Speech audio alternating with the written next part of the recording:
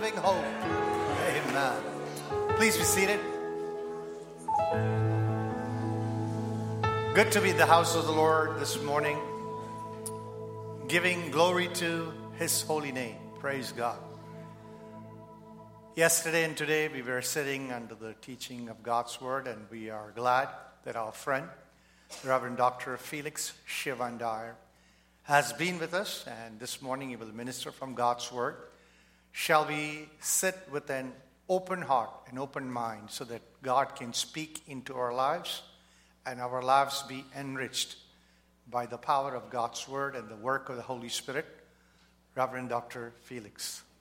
Thank you, my brother. Good morning, everyone. Take you to Boston with me. Amen. What a blessing it is, Cornerstone. I hope you realize just how blessed you are. Amen. Come on now. I'm so blessed for this. The last few days have been wonderful and a long time coming. I hope and I pray from the deepest part of my heart that you were equally blessed, that the Lord spoke to you, that some things were put into alignment, and that the blessing goes beyond this weekend. Serving the Lord has been an amazing journey. Many ups, many downs. But the grace of God has just been so incredible. And I just want to say this, man. When we have made that decision, the song that we used to sing, I have decided to follow Jesus, no turning back. When we've made that decision that, Lord, I'm going wherever you would lead me, and I'm going all the way with you. The Lord has a way of showing us one of the most incredible adventures I think a human being can ever take on the planet is the adventure that comes from just serving God. Amen. Absolutely incredible. I thank the leadership of this house. Pastor Feeney, thank you. Stanley and Janice, I think they took care of me. Took me to dinner. I'm with Danny and Asha and family. Santosh and Mercy filled me with confectionaries, and I think I got donuts in the car waiting for me when I get there. Every time I leave, Cornerstone, I have to go back and then do some marathon running to try and shed some of the weight. My little conversation with us today in the next 20-something minutes is a very, very familiar portion of Scripture. And I just decided to call this what I might call the big why. And essentially what I want to discuss with you is everything we talked about this weekend. Last night we were talking about a man's gift to make room for him. A man's gift to make room for him and bring him before great people. That anything that we do for the kingdom of God, unless it comes from the right foundation, it cannot be as amazing as it could be. And so the big why, beyond us, coming to church, etc., the big why, we did a leadership seminar yesterday, or conversation yesterday. The reason why there's even a call to leadership must be founded on the right principles for you and I to experience something powerful. And I believe that the secret is actually pretty simple. And when we go to the book of Matthew chapter 22, I'll start there. And then I'm going to go to 1 Corinthians chapter 13, and you already know where we're going with this. But in Matthew chapter 22,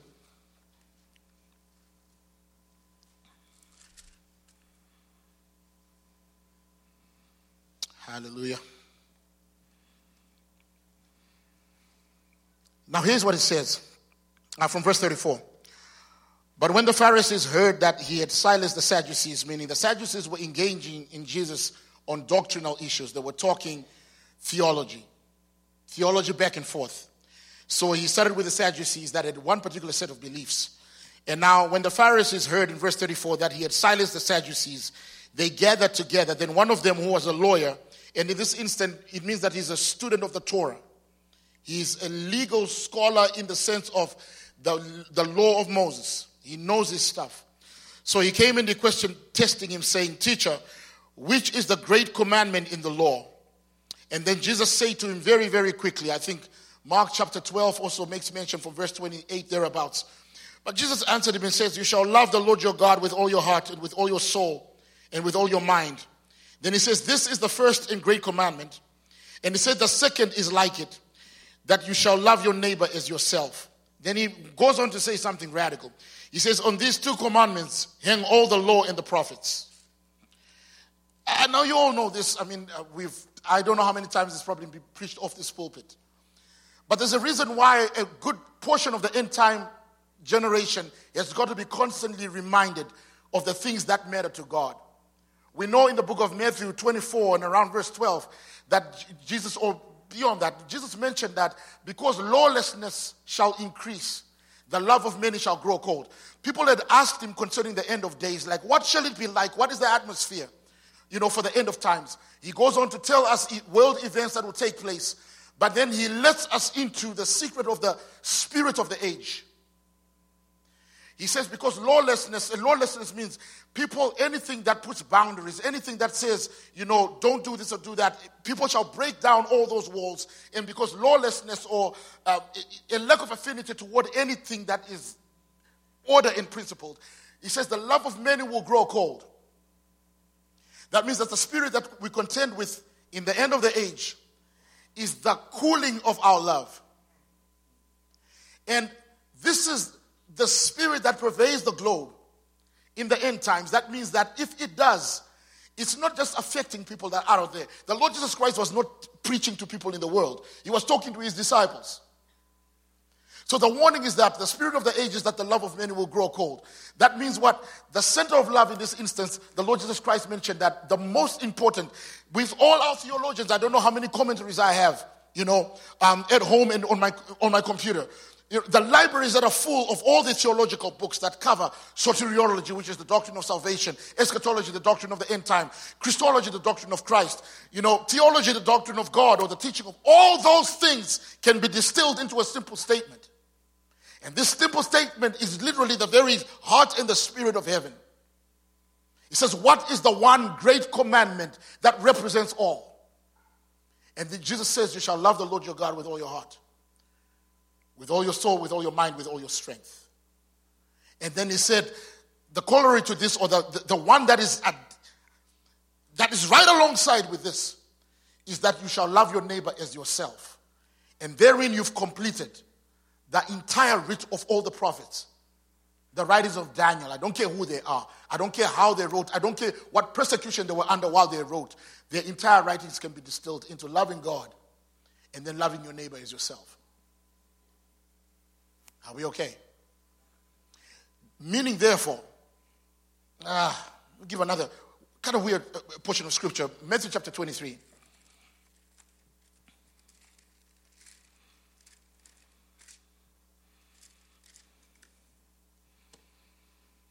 Matthew chapter 23, and I'm going to go to verse 19. In fact, before I start, let me start from verse 17. Fools and blind, which is greater, the gold or the temple that sanctifies the gold? Now, the Lord Jesus Christ was talking concerning the Pharisees, and he's really going against the scribes and the Pharisees. From verse 15, woe to you, scribes and Pharisees, for you travel land and sea to win one proselyte, meaning one convert, and when he is won, you make him twice as much a son of hell as yourselves. Woe to you, blind guides, who say that whoever swears by the temple, it is nothing, but whoever swears by the gold in the temple, he is obliged to perform it. Fools and blind, which is greater, the gold or the temple that sanctifies the gold? And it's a very important concept, which I hope we can unpack real quick. And it says, whoever swears by the altar, it is nothing. It says what? But whoever swears by the gift that is on it, he is obliged to perform it. Fools and blind, for which is greater, the gift or the altar that sanctifies the gift? It appears to be a bit of a weird question. And really to fast track what it might mean in the next few moments is this. It appears that to God, it's not the action alone that matters. Meaning it's not the gift alone that matters, but it's the altar upon which that gift is laid. Because the altar sanctifies the gift. Because that is the way that God is constructed. It's not the action of ministry alone, the action of leadership alone, but the altar upon which that action is laid. What is the founding principle for anything that we're going to do for God? The Bible has let us know in Matthew chapter 22 that in God's economy, the greatest and all fulfillment of every word of God. What does the Lord Jesus Christ say? If you are my disciples, are those that hear my word and obey, right? That the greatest expression of all scripture is you shall love the Lord your God with all your heart, soul, and mind, and you shall love people. You and I have to learn to love people. We cannot fulfill the scripture Here's what typically happens. People can sing for hours, Pastor Finney. I've been in places where we can have service forever. And people will end up sometimes not caring about the person who's next to them in the same church. Singing, I love you, Lord, I lift my hands, rolling on the floor, having a time in church. And sometimes have absolutely no expression of love or nurturing to the person that's right on the same pew as you. It appears that to God, the action means little. He observes the altar upon which it is laid. The gift means nothing. If gift meant something, Esau, what's his name? Cain's gift would have been accepted. Cain thought, as long as I give him, hey, that's better than nothing. So he comes to the Lord and he lays a gift before the Lord. The Lord looks at it. Is that for me? Yes, I'm not taking that. Why? Because it's not the gift, it's the altar that is laid on. What was the altar?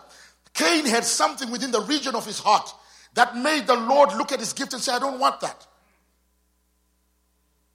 Are we okay? The thing you're going to battle in, if I can just talk, the thing you and I are going to battle in the end times is we're going to find ourselves sometimes becoming a little jaded with people, becoming a little hard-hearted and a little calloused. People that used to be compassionate, you're now very short with people. You used to be known to extend yourself toward people no matter what, but now one little wrong word and they set you off. Because the spirit of the age is to rob you of love. Because once the altar of love is removed, the action means little to God. You think preaching is amazing? I've seen God reach people without a preacher there. Do you know that a good pastor friend of mine once had this incredible service, Pastor Steve Boyce? He had gone to a revival meeting and something happened to him. He came back to his church the next Sunday. He says, Felix, I stood behind the altar to preach. I couldn't say anything. But people kept saying, amen, Pastor. Oh, hallelujah. Amen. The Lord was dealing with the people himself. Our preaching gift means nothing to God. Our little things that we do, our obligations mean nothing to God if the altar of love is broken. It's not the gift. It's the altar that sanctifies the gift. It's not the ministry. It's the love that purifies the ministry. It appears that God wants you and I to be motivated by the one thing that the world cannot fake.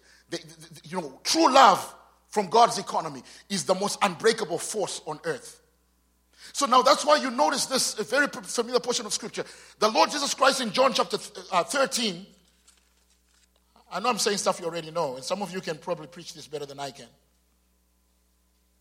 But here's what Jesus Christ says in verse 31. He says, when he had gone out, Jesus said, now the Son of Man is glorified, and God is glorified in him. And if God is glorified in him, God will glorify him also. He says this, little children, I shall be with you a little while longer. You will seek me, as I've said to the Jews, where I'm going, you cannot come. So now I say to you, because I am leaving, because I'm stepping out, I am leaving this nugget with you. I am giving this truth, this abiding truth to you. A new commandment I give to you, that you love one another as I have loved you. Now, the laws and the prophets say to love your neighbor as yourself. The Lord Jesus Christ breaks that and brings in a whole new script. He says, no, the standard is now different. I'm giving you what he called a new commandment. And that he says the quality of your love must be the quality of love that I have for you. You shall, to love one another how? As I have loved you. And then he says this, by this shall all men know that you are my followers. Not that you are Christians. By this shall all men know that you are the followers of Christ, or the disciples of Christ, in that you have love for one another. What the Lord is saying is this, represent me well. The way you most represent me is going to be from the altar of your love. If love is the reason why you're doing the things that you're doing, I've seen people tap into an incredible anointing because love was there. If you want to ask me, how do I get a powerful anointing to persuade a generation? I learned working with youth that at one time, some people were saying, don't speak too strong to them, kind of come to their level and speak where they are. But here's what I found out. If love was the motive, and deep down in my heart, the love of God was living and alive and well, and I stood in front of young people, there were sometimes I told them in very direct terms, and it was received. It was received in a way that, because love kind of does that. And then there's sometimes you preach because you're trying to deal with a pet peeve, something you don't like. and it's not well received. But the point is this: when it's coming off the altar of love, it is touched with the very essence of heaven. And the question I have is this: is how are we doing in the love department? When the Lord Jesus Christ spoke to the 7 churches of Asia Minor, the first church he began with was not an inactive church. In the book of Revelation chapter 2, it was actually very active. In all intents and purposes, probably quite productive. Let's look at Revelation chapter 2 and see what it says. It says, and to the angel of the church in Ephesus write these things. Says, he who holds the 7 stars in his right hand, who walks in the midst of the 7 golden lampstands. I know your works and your labor and your patience, and that you cannot bear with those who are evil. And you have tested those who say they are apostles and are not, and have found them liars. And you have persevered and have patience, and have labored for my name's sake, and have not become weary. So that means that these individuals are extremely active. That means that they're doing, in all intents and purposes, what you and I could call ministry. Are we good? David himself. But he says, nevertheless, I have this against you. And he says that you have left your first love. And essentially what he's saying is this: I see a lot of activity, but the altar is broken. Because that activity used to be laid on the altar of the love of God. But right now that is no longer the case.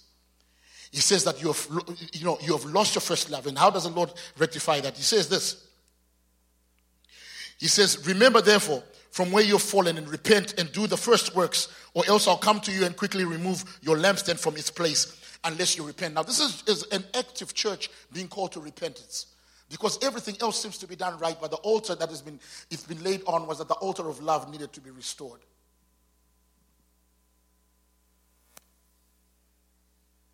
The reason why I'm sharing this is this, and I'm sharing this to the body of Christ, Pastor Finney. It's not just here. I have seen individuals that some of them are the most sacrificial people I know. But they had been damaged in their walk in the church, and so hurt and so damaged that the love of people had kind of gone out the window. And everything they did was just out of obedience to God or to get a reward in heaven. But the love had already been tampered with. And so I can imagine giving yourself to a cause that heaven does not respect, because you've lost the altar upon which that is given. Paul said this in the book of 1 Corinthians chapter 13. He gave us the whole script. That if I do all these incredible anointed things, but if I have not love, it means nothing.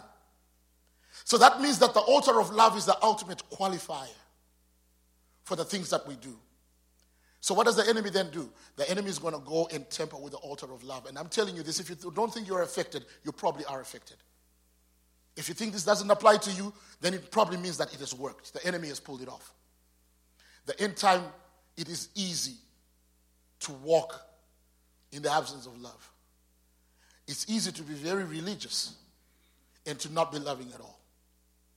It's easy to look at people with the eyes that we look at people, not with the eyes that Christ looks at individuals. When I look at the eyes of Christ, which is the ultimate manifestation of love, the Lord found value in people you and I would never value. You see, when I saw Jesus Christ before Zacchaeus, I had an idea what the lesson there would be, which is what? Good. Now you call him out for what he did and show him that, don't do that again. But here's what the Lord Jesus Christ says. He goes to this young man, Zacchaeus rather, and says, I'm coming home with you. Yeah, says, I heard that your wife cooks a mean curry. A mean curry. I'm coming home with you. And what? He sits down at their table. And what does he do? Eats with them. Where's the fire? Where's the brimstone? It didn't come. What was it? It was his love. And what happens now? No words exchanged. Zacchaeus begins to come under what? Under the conviction of the Holy Spirit. And what does the Lord Jesus Christ do? Nothing. Just shows him dignity, shows him respect. And the man is probably waiting to be called out. It doesn't happen. The whole meal. Now it's dessert. Or maybe a dessert, He's warming up so he can really. Nothing. Then all of a sudden, Zacchaeus, now this is the Lord Jesus Christ showing his disciples the key to influence that was going to change the world. That the way we're going to do things, we're going to come and disarm them with the quality of our love. They will look at us and they think we think certain things about them. And then when we open our mouth, they'll find out that there's nothing but love there. It will confuse them. In fact, parents and children, part of what sometimes people don't know, sometimes kids conclude that they're not loved by whatever reason. So they push your buttons to see if that is true. And they'll step outside of an order, and then they'll see your response. And if your response is just hard-lined with the absence of love, then they're convinced, I knew it. I knew you didn't like me. Teachers, anybody who's ever taught in the school system, kids always test you. You know, a kid will test you to say, he probably doesn't like me. And so what do? They will push the boundary a little bit to get a confirmation. So here's what the Lord is saying. Disarm them. How? Don't fall for that. What? Yield the greatest weapon that Christ ever yielded. Which was what? The quality of his love. It is part of heaven that the world cannot get, the world cannot understand. The Pharisees were bothered by Jesus because of the people he spent time with. They were bothered by that. Why don't you come and hang out with us in church? No, I'm not. Why? He was right there with the people that you and I would despise, loving them. And that love was breaking people from the world of sin and bringing them into the faith. That's why he warned the scribes and the Pharisees that you're going to find people in heaven, in Abraham's bosom, that you never thought qualified there. Why? The altar of love is the most powerful force on earth. And because it is, let me warn you, the devil is coming for your love. Oh, yes, he is. That's the only way he can neutralize your work. He will come for your love, and maybe somebody will say something that just damages you. And then you make a conclusion, I'll never do that again. I love these people, and this is the way they treat me. You've just been destroyed. The altar, the gift that will make room for you has just been compromised by a broken altar. Don't fall for that trick. Are we okay?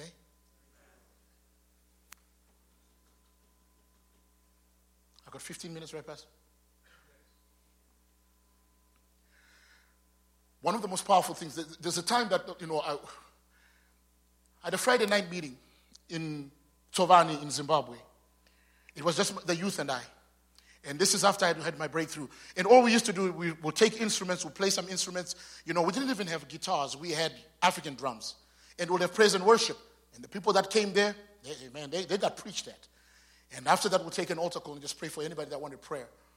So then what happened one Friday when we least expected it? Late into the night, kind of like almost toward the end, at 9:30, we started at 6:30, 7 o'clock. At around 9:30, I took an altar call. And when I took this altar call, something happened to the altar. As I was praying, a young lady violently manifested, like came under complete, demonic possession and take over. She's rolling on the floor. And then another young man, it started to happen there as well. So I was in my early 20s at that time, and I was just with kids. It was just the teenagers. So we prayed and prayed until they got their breakthrough. From that Friday, it began to happen every Friday.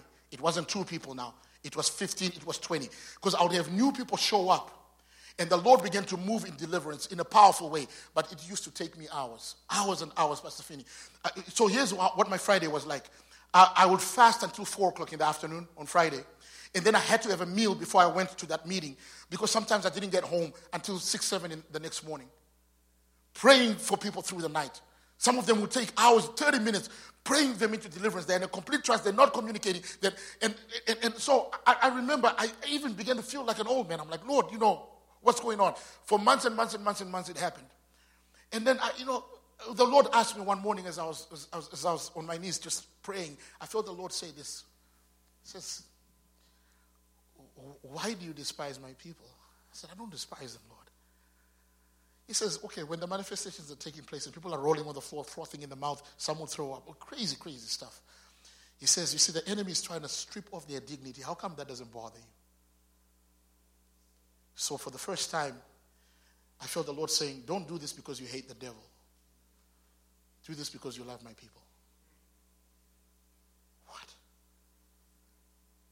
And don't do this because sometimes, people would walk in and I can say, they don't know that we walk in power here. Just wait until the altar. A part of you is getting boosted by, I can point at people and things can happen. And the Lord said, don't do that so that you can have the spectacular and you can think that you do it because you love my people. He says, he said, if you love them, what would you prefer? I said, I would prefer you set them free without any fanfare. We don't need the theatrics. Spare them that. Set them free.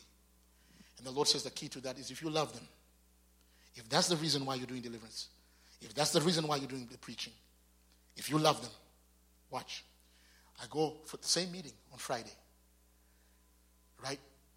During praise and worship, activity began to take place because I saw some new faces. What the Lord will do is that a batch of people would come in that I've never seen before. They get set free, and then they'll go back to their villages and towns. Some of them contacted me years later, breakthrough, school, college, things that they never thought that they could do. So I know God was doing a powerful work.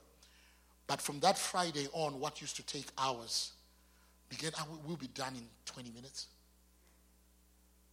It was as if a knife so sharp was given that would just slice, boom, free. And the rest of the time we would spend worshiping the same people. Now just loving God. I was like, Lord, this could have happened months ago.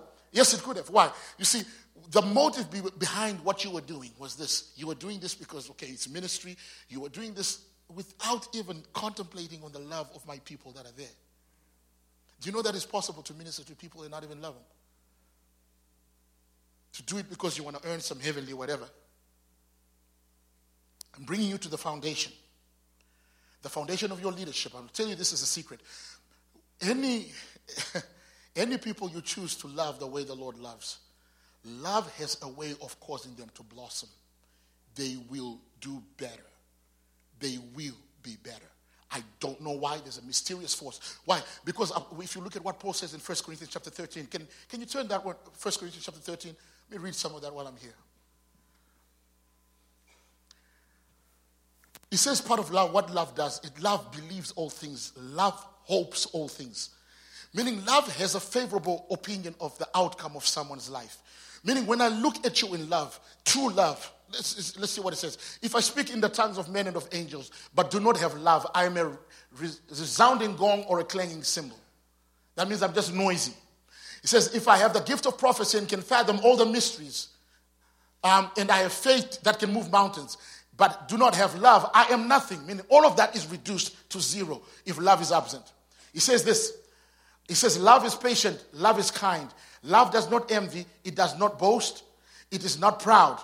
He says it does not dishonor others, it is not self-seeking, it is not easily angered, it keeps no record of wrongs. Love does not delight in evil but rejoices in truth. He says it always protects, it always trusts, it always hopes, it always perseveres. Love never fails. So now in this instance, the Apostle Paul is letting us into the secret he found. He walked in power but found that power is not enough. He walked in the miraculous but found out the miraculous is not enough. He says, now let me show you what he called a more excellent way. He was letting us know there is a higher way of living beyond just these incredible exploits in the things of God. He says there's a highway called love. And in that highway, it puts value on all the activity that you do for God. That's where the value is. That's where the true value of the currency of our ministry is. It's on the altar and the platform of love. And how do I know that I walk in love? Oh, no, I love you. No, some of us, no. Saying that is easy. The easiest thing you've ever done is to say you love somebody. One of the hardest things you can ever do is to look at someone that may not be doing particularly well in that moment and have a hopeful outlook of their life. Believe that they can be better, they can be greater. Believe that they can eclipse anything that you have done. When in your eyes, with the natural eyes, it's easy to look down on them in a condescending way. My thing is this: the ultimate metric by which heaven judges everything we do is what altar the gift was laid on and what was the motivation of the heart. If love is absent, why? Because there's no patience. Let's go back again. Let's look at what love is. Almost done. 7 minutes. I'm going to take every single one of them too. Let's go back again, all the way up a little bit. On the love is part. Okay. So I think from verse 4 or verse 3. Next verse. It says what? Love is patient. Okay, in other translations it says it suffers long, or long suffering is the old word they use for that. Why? Because it means that you put up with a person even in their mistakes for a long time. Your heart is extended to them in what is called long suffering or patience. You allow the Lord to work his process in the life of an individual, believing and hoping, standing by them, trusting that the Lord can do something incredible. I grew up in Africa, and I had two types of teachers. There was a type of teacher that would look at the class and say, "You're all going to fail." And you know what? They were right. Now, they probably thought that they were using reverse psychology to motivate us to. No. And I thrived in that. You tell me I'm not going to do it, I'll probably try my best to do it. But there were some kids I knew that crushed them. Because they said, "You are wiser than me, so if you think I'm incapable, I probably am." That's why anybody that is older or in a position of authority, you've got to watch the content of your mouth. Because sometimes you will say something in anger and your child is going to believe that that's what they are. And you've just branded them with a label that may take them the rest of their life to fight. So love is patient. The patience of love means what? That I cannot judge you based on your shortcoming today. You may not even measure up to what you need to do or be equal to your task for the next year, 2 years, 3 years. But I'm trusting because love compels me to. I'm trusting that in the story of your life, you're going to rise up to be something that only God. You know what I found? I found some individuals that did tremendous things and nobody thought they had it in them. I remember them growing up and everybody thought that they were useless. And God raised them to become something. Now I'm wondering, my goodness, man, I don't want to contribute in the putting down of anybody. I want to make sure that love is the reason we do anything. I cannot come into this church and sing about love and not walk in it. What a waste of time. So it says, love is patient. And what? Love is kind, man. Just be kind. Just be kind. You know, some things you just do because the other person did not ask, they didn't require. You're just being kind. You're being kind. I told you yesterday about the heart of Abraham. It was the spirit of chesed, or what you call the loving kindness. That is the family you came into. That is the family that we're a part of. It moves in loving kindness. Loving kindness and this just being kind. Jesus looking at the people that had been with him all day, listening to him speak. Now, he was the one working. They were sitting and doing nothing. Now evening has come. And the disciples are losing patience and say, "Lord, can we send them home? Because we're hungry. We need to go and get some food and get a little bit of a break." And the Lord Jesus Christ says, "Guys, they've been with us all day. Yeah. If we send them, they're hungry, man. What if they faint along the way? Okay, so what do you want us to do? Let's do something kind. Let's feed them." Or even if we had 2 years worth, 200 denarii was almost like 2 years worth of wage. Even if we're 2 years worth of wage, there's no way that we could have fed him. He says, "No, it's okay." He says, "Do we have anything in here?" He says, "Oh, the little boy's lunch." You know it. He broke the bread and the fish. He prayed, and there was more than enough food. The reason why he did that is the people never asked him to. They never begged him to. They could have gone to their homes. Is that the spirit of the kingdom you and I are part of? Sometimes we just do things because it's the kind thing to do. That means that we consider others even when they don't have the sense to know what to ask for. We are considerate in our thought of them. And we find out a way that we can be a blessing to them. That extra little bit of care, that extra little bit of kindness, it goes a longer way than powerful preaching. It goes a longer way than, turn or burn and Jesus this and Jesus that when we're not walking in love. We are hurting the brand of Christ. We're hurting the heavenly brand if we find it easier to preach this than to live it. He says what? Love does not envy. That's an easy one. It does not boast. It's not proud. Easy one. Does not dishonor others. Tear them down. Some people's mistakes are very obvious to see.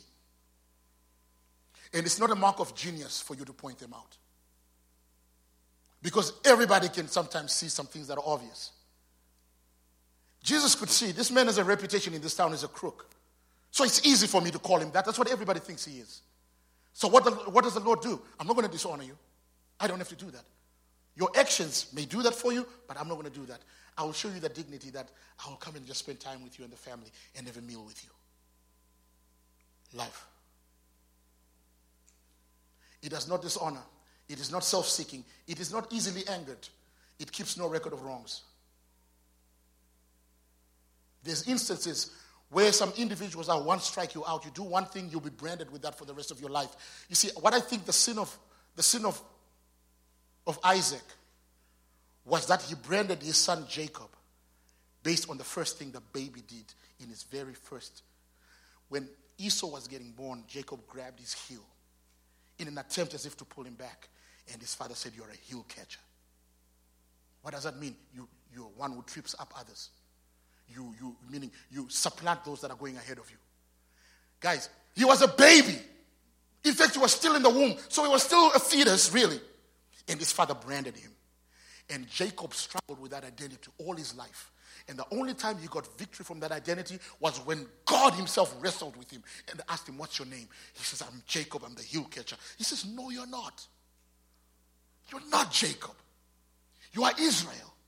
You're a prince." But that's what my daddy called me. He branded you on the first thing you never did and put that label on you permanently. You are not the worst thing you've ever done. The Bible calls the devil the accuser of the brethren. Do you know what the term accuser means? It means the labeler or the brander. Meaning what the devil does, if you steal, he doesn't say you stole. He says you're a thief. Why? He wants the brand to remain into perpetuity. We operate in a different spirit. We operate in the spirit of love. Who did God call in the scripture that had an impressive past? Please tell me. Abraham, his people worshipped idols in the Ur of Chaldees. The house of Terah they were idol worshippers before God called him. Rahab, in the bloodline of Christ, Ruth was a Moabitess and an offspring of an incestual relationship between Lot and his daughters. Who has an impressive past? Not a single one of the people we respect. Saul of Tarsus, the greatest persecutor of the early church in his day. So what does the Lord do? The Lord shows you how love operates. Meaning what? No person is branded by the worst thing they ever done. We don't keep a record of wrongs. If you do that, you are doing something that is the mainstay of the other camp. That's what they do. So what does the Lord do? He goes to individuals that you and I think are disqualified. They can never serve. After this and after that, and he's the one, "Come and follow me. Come and follow me." When the righteous ones that looked the part, he bypassed them. And then some of them, he called them names. "Woe to you, scribes and Pharisees. You block the way of those that are coming in, and you go across the world to make one convert, and then you turn him into twice as much a son of hell as you are." Love is the most powerful force on earth. My invitation as I'm ending right now is this. 2023. We have to look at ourselves and say, "Father, am I walking in love?" Husbands and wives, you're going to be challenged in this area, by the way. The enemy is coming for the family. It's coming for the family, losing patience with one another. All of that is coming. You're going to face that off. It's the spirit of the age. So what do? You must remind yourself that you operate from the principle of love. Parents and children, sometimes there's going to be some disappointment in there that might just hurt you so much so that you cut, your own children off. What kind of craziness is that? I've seen it happen. I had a girl in my youth group whose mom said some of the most vile things against against a human being I've ever heard was coming from the mouth of the mother. Of course, she had been disappointed, but love, man, if love is not at the center of our worship, we are fakers. We are fakers that are pretending to be what we're not. The kingdom of God is known. By this shall all men know that you're my disciples. Not because you have the purity of doctrine and you can tell me what eschatology is and you can break down the 70 weeks of Daniel. It means nothing. Love is going to be the thing. That's the calling card in the end. Shall we stand?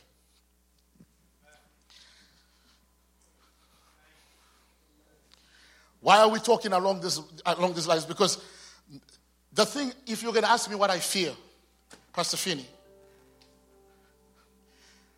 I fear working all our lives for the Lord and standing before him and be hearing the words, "Depart from me, I never knew you," because we miss the most important thing. The spirit of religion says you're okay if you do A, B, C, D, and E. Heaven is a very simple metric by which they judge whether or not what we're doing is valuable. The gift that you're laying before the Lord, he observes the altar upon which it is laid. If it's not laid on the altar of love. But when love is the motive, even simple things, very, very simple things, appear to be so profound to God. He's amazed at people that do simple little things coming from the place of love. When the Lord armed his disciples with this secret, in their lifetimes, they turn their world upside down. Father, in the name of Jesus, if you can just lift up your hands before the Lord, I want to pray for you. Father, this morning, I just pray, this afternoon, that Father, you may stoke up the fire of our love and renew our love. Father, we're coming back to our first love. Loving God and loving people is really simple. But Father, I pray that the Holy Spirit can work in us so that we can learn to love as Christ loved. He is the ultimate standard. He is the ultimate articulation or explanation of what love is. It's Jesus. So Father, I want anybody that we intersect, our family, our friends, members of our church, is we want to intersect them as Christ would, Father. Father, I'm calling us to walk in love as a church, as a body, as a people, as families, loving one another in a way that most reveals the brand of Christ. And because we've prayed by faith, we believe it is done. Yes, you're in an amalgam. God bless you. Thank you.